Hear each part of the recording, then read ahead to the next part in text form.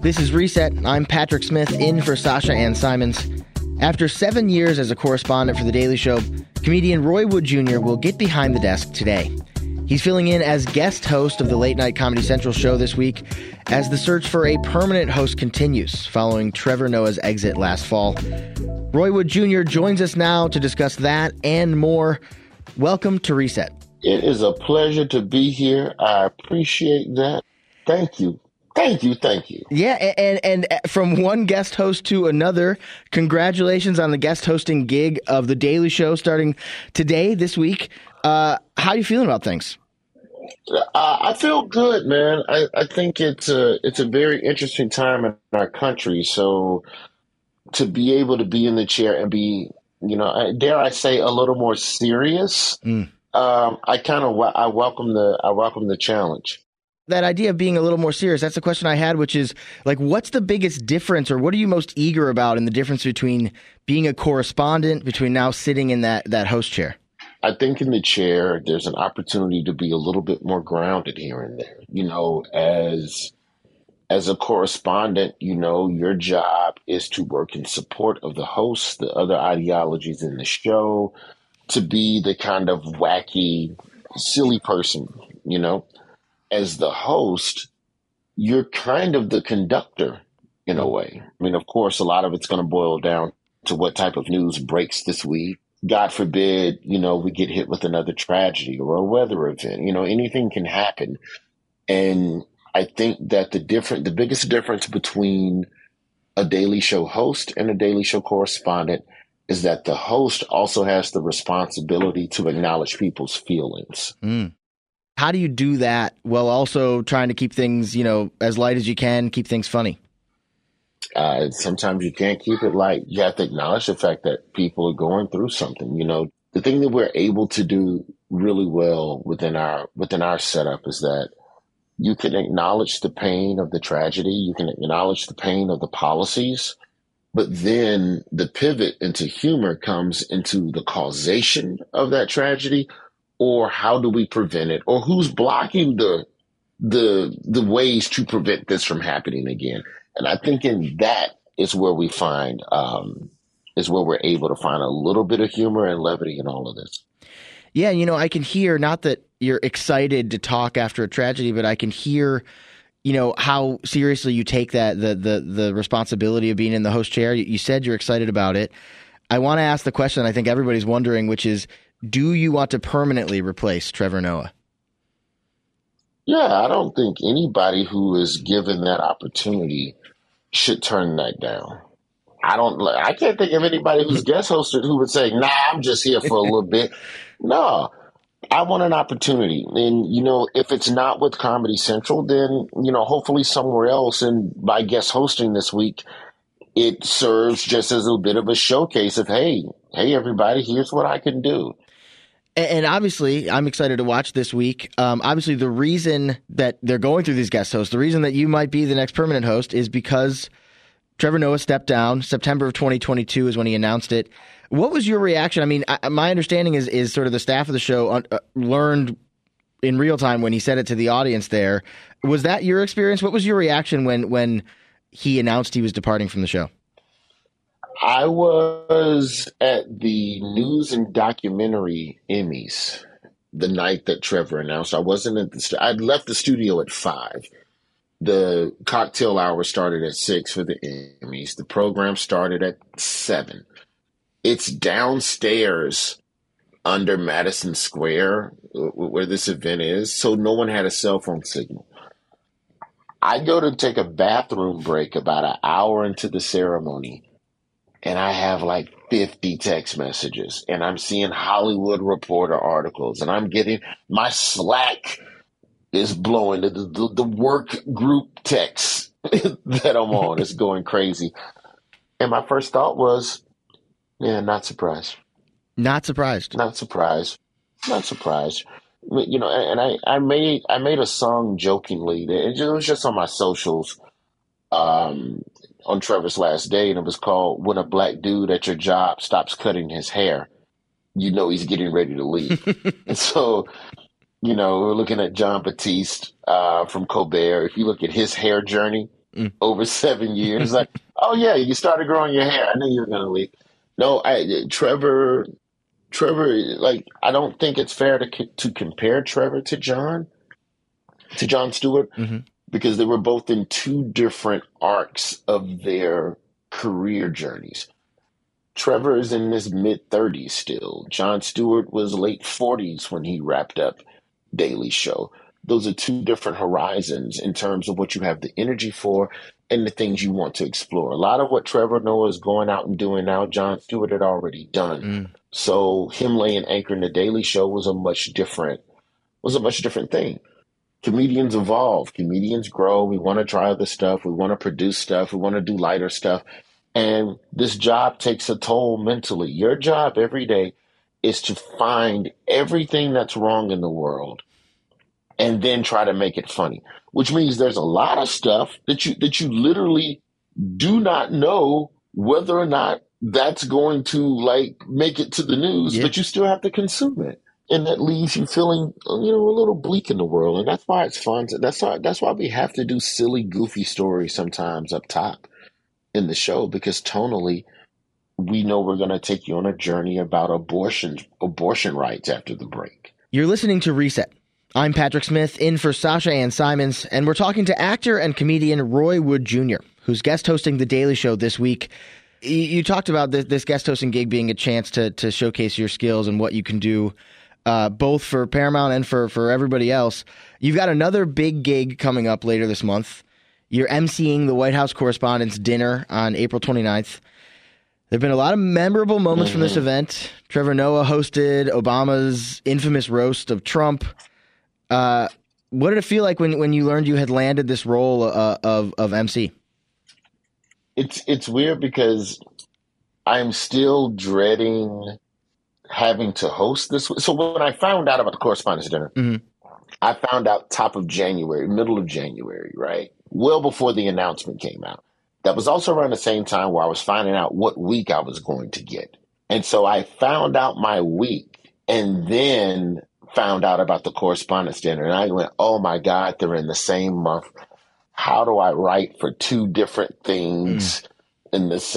So now the month of March has been last month in March, I spent that time, really staying on stage on a regular basis. And, the Daily Show, you get an opportunity to say what is going on today in the country. Whereas I feel like the Correspondents' dinner, in a weird way, it's the closest that a voter will get to delivering a State of the Union to politicians. It's almost a citizen's reply. It's in a way, it's a, what is it? What do they call it in corporate world? A performance evaluation. I don't take it lightly, but I've been so locked in on figuring out what the hell I'm going to do as a host that I really haven't had time to, like, we have broader strokes, myself and my writers for the Correspondents' dinner, we have broader strokes of what we want to do. But in terms of really going, I'm going to talk about that person or that person, you know my comedy, I'm more issue based than person based. And I don't see that deviating too much, on the day. But, there's definitely some Joe Biden jabs we need to talk about. There's definitely some Kamala jabs, It was 2018, I think, when Michelle Wolf, another former Daily Show alum, hosted, and there was all this, to me, ginned up kind of fake outrage and controversy over that. Certainly not the first time the course, and I'm not going to ask you to get all into that because honestly, I think a lot of the controversy around that was pretty boring. What I want to ask is that the sort of thing you keep in your mind of like, oh, I hope we don't have this big news cycle after, or it'd be great if we have a big news cycle about how daring and badass I was? I think that comedy, when it is at its best, it is courageous. And it ain't going to always be for everybody. I think that any opportunity you give a politician to play the victim, you're giving them the upper hand. Because now the conversation isn't about any of the policies that Huckabee was backing, that Trump was pushing. The conversation is about, you were mean to me in public.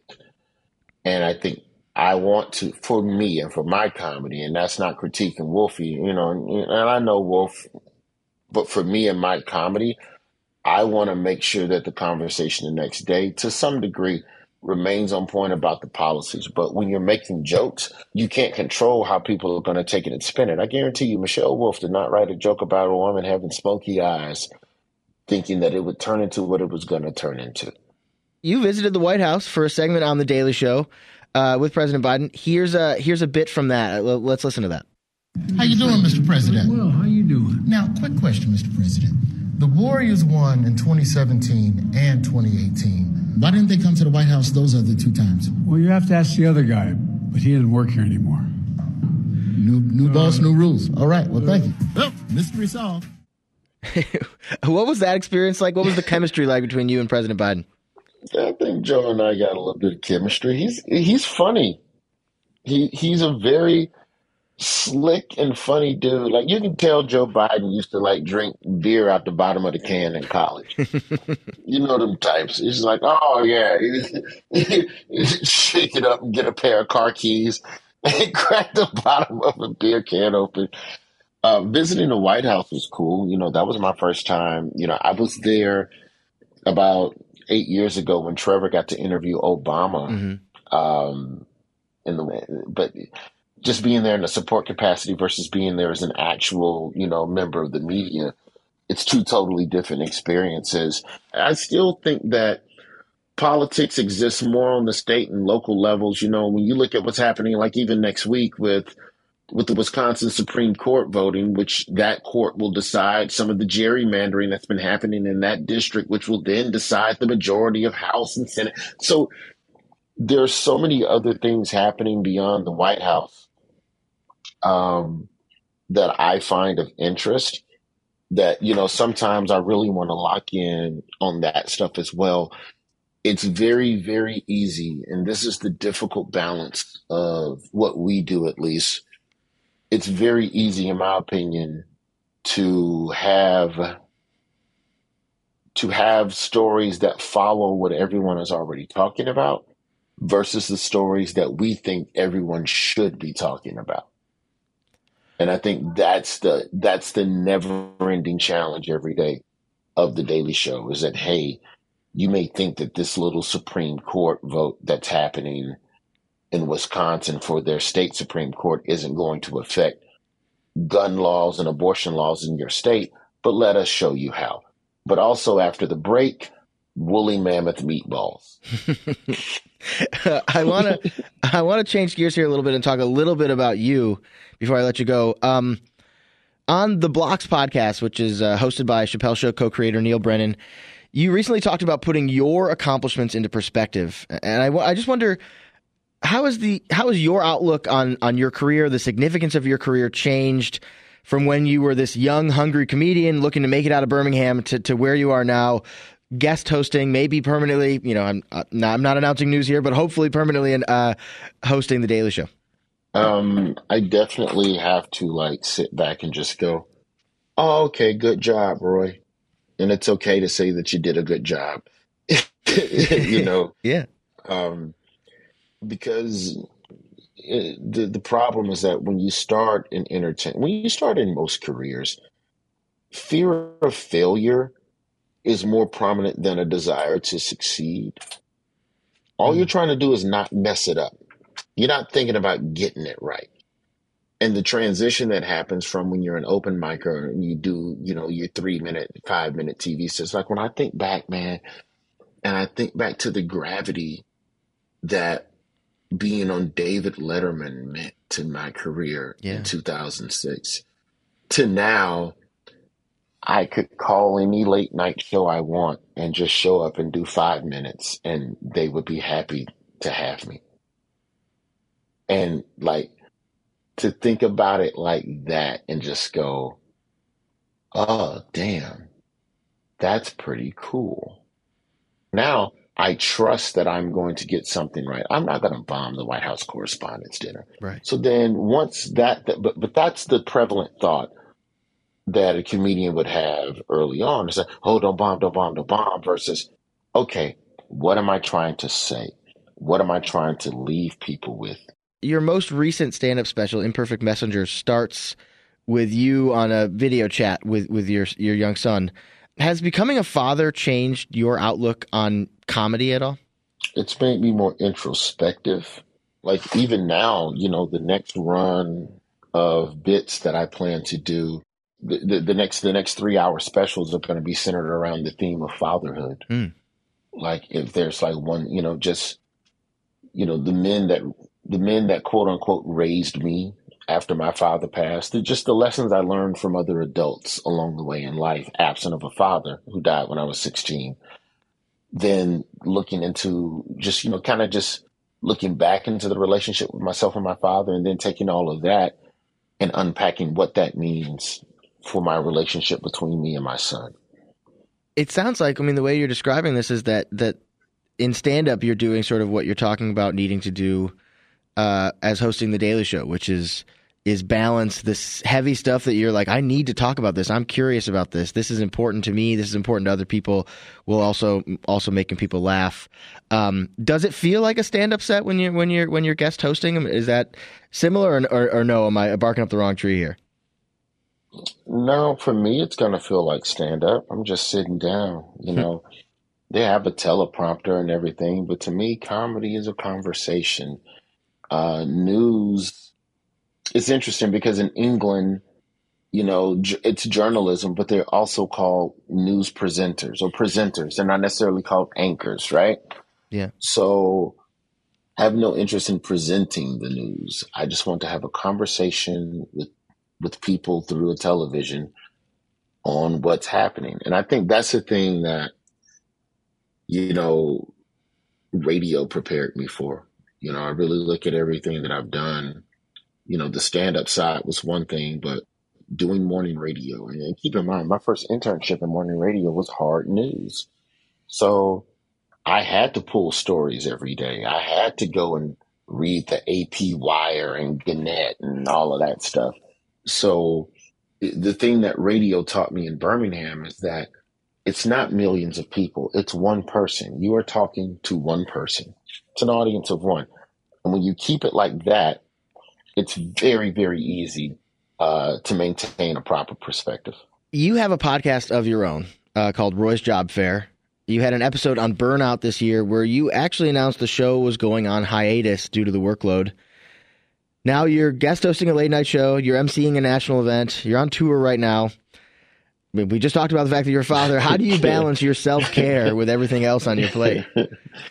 Yeah, and then there's also like the TV scripts that aren't even public that I'm working on and writing. Yeah, okay. So, yeah. How do you do it? I mean, as we speak, I'm in the closet of my son's room, doing this. You steal the moments when you can. He's on spring break. So, I was gifted the gift of a morning to sleep in from the job today. So you just have to be intentional. You have to schedule it. It's not something that's just going to happen, especially with parenting. And I think the thing that parents have to remember is that it's not on the child for you all to have a healthy relationship. That's on you. And if there's something that's not being fed, it's a plant. You have to water it. And a plant can never say, hey, I need water. Like at least a dog can come and scratch your leg, but yeah. Plants need sun, they need attention, they need water. Children need hugs, they need love, they need communication, they need your time. And so you just have to be intentional about that. I think what's unfortunate when you're in a position like me where you're juggling a number of different things concurrently is that some days you have to pick the one thing you're gonna kind of suck at. Good parent, good partner, good employee, good comedian, good writer, bath. Something's getting missed. Yeah, I think you told the New York Times that Sunday is basically the only day when you are able to be a good comedian, a good partner, and a good father all on the same day, just because of all the demands. Day. Today is opening day, the home opener for the White Sox. You are basically the opposite of a White Sox fan. You're a big Cubs fan. What are your expectations for the baseball season? I think that the Cubs are going to surprise a lot of people. I think Swanson's good. I think Nico Horner's poised for a breakout year. Our big question is just going to be pitching. I think that's what did us in last year. And ultimately, if we can get a good bullpen together and just have, the arms needed, because, baseball is all metrics now and numbers. So a Yeah. guy will come in and throw to one batter. Right. So, all right, well, I need you to do that good. If you're paid to pitch to one person every other day, strike him out, please. When you look at the NL Central, I don't want to get all baseball nerdy. No, hey, I want you to, though. The Brewers and the Cardinals, you just can't sleep on them. You just can't sleep on them. They just always figure out a way to do it. And the Cardinals every year will just beat you with a guy you've never heard of. Yeah, you're like, wait, who's that? Yeah. Lucky Poundschmidt the third. And I'm like, who? His father, Jim J. Poundschmidt, played with the Birmingham Barons for 5 years in 1971. It's like, what? The guy hits 50 homers. As a Tigers fan, David Eckstein managed to break my heart in 2006 from the Cardinals. So anyway, last question for you: Any plans for coming to Chicago soon? Nothing on the books right now for Chicago. I'm going to be back out on the road. My guess for Chicago will probably be September or October. But first, I need to see if I'm hosting a late night show. And once I have an answer to that, that'll kind of dictate the back half of the year. Yeah, that might affect your schedule a little bit. All right, thank you so much. That is comedian Roy Wood Jr. He's been a correspondent for The Daily Show for 7 years and will be guest hosting this week. He'll also be emceeing the White House Correspondents' Dinner later this month. Roy, thank you so much for joining us. Hey, thank you.